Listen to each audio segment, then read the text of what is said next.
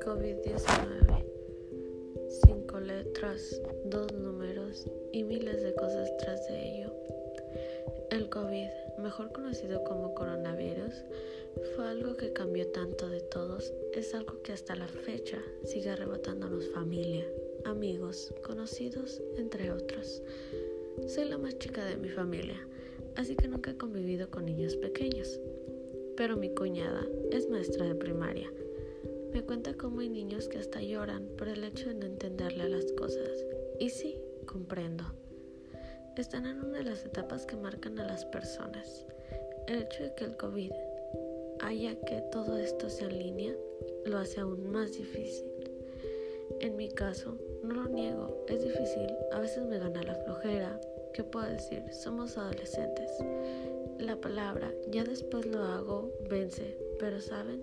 Las ganas de salir adelante son más grandes. El hecho de que ya es el último empujón para la universidad. Hay noches en las que me duele la espalda, los ojos, las manos y dan ganas de ya mejor darte de baja. Nadie dijo que sería fácil, pero el hecho de estar en una pandemia pone todo más difícil.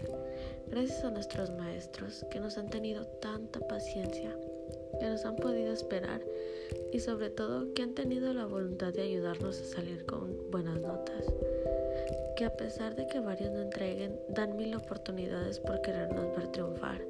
Mi familia, vaya, ¿qué puedo decir? El COVID cambió completamente todo.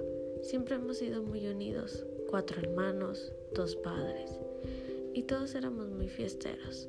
¿Qué puedo decir? Estamos en la edad, pero el hecho de que esta enfermedad sea tan contagiosa, el hecho de que mi hermana sea enfermera y siempre nos cuenta los casos que llegan, las muertes, los daños que deja la enfermedad, fue algo completamente distinto. Ha sido un año y medio en el cual salimos lo más poco posible. Y claro, salimos con las medidas necesarias, ya que tanto como mi papá como mi mamá tienen muy alto riesgo. Y el hecho de saber que por una salida puedes perder a alguien tan especial, te das cuenta que no vale ni un poco la pena. En este punto ya está toda mi familia vacunada, menos yo. Y aún así nos cuidamos, porque una vacuna no te hace inmune, al menos no ahora. La pandemia que afectó a toda la sociedad. No conozco a nadie que no haya pasado malos momentos por esta pandemia. Negocios que tenían años tuvieron que cerrar.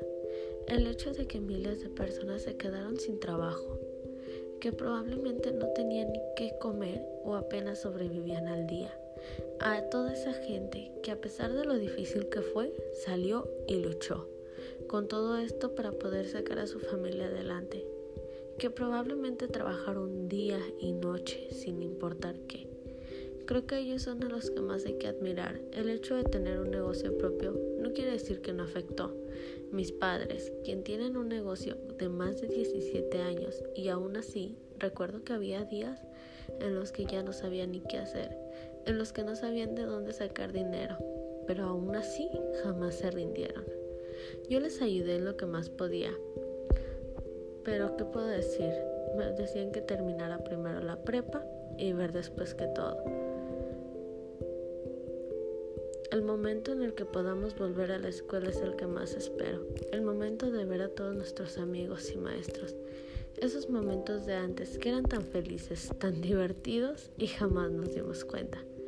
Vaya, ¿qué puedo decir? No niego que había veces en las que veía fiestas, veía a mis amigos salir como si nada. El hecho de que no les importara ni un poco esta pandemia sí me daba coraje. Porque había personas que de verdad la pasaban mal. Pero ¿qué puedo decir? Es culpa de todos. No se puede culpar a alguien en específico. Creo que me molestaba más por el hecho de que mi hermana, siendo asmática, atendía a los pacientes, siendo una de las personas con más riesgos de contagio. Y el hecho de poder perderla por alguien que simplemente no se cuidó, creo que no valía la pena. Pero bueno, el COVID cambió muchas cosas buenas, cosas malas, pero de las malas siempre se aprende algo bueno. No queda más que decir, más que éxito en todo esto.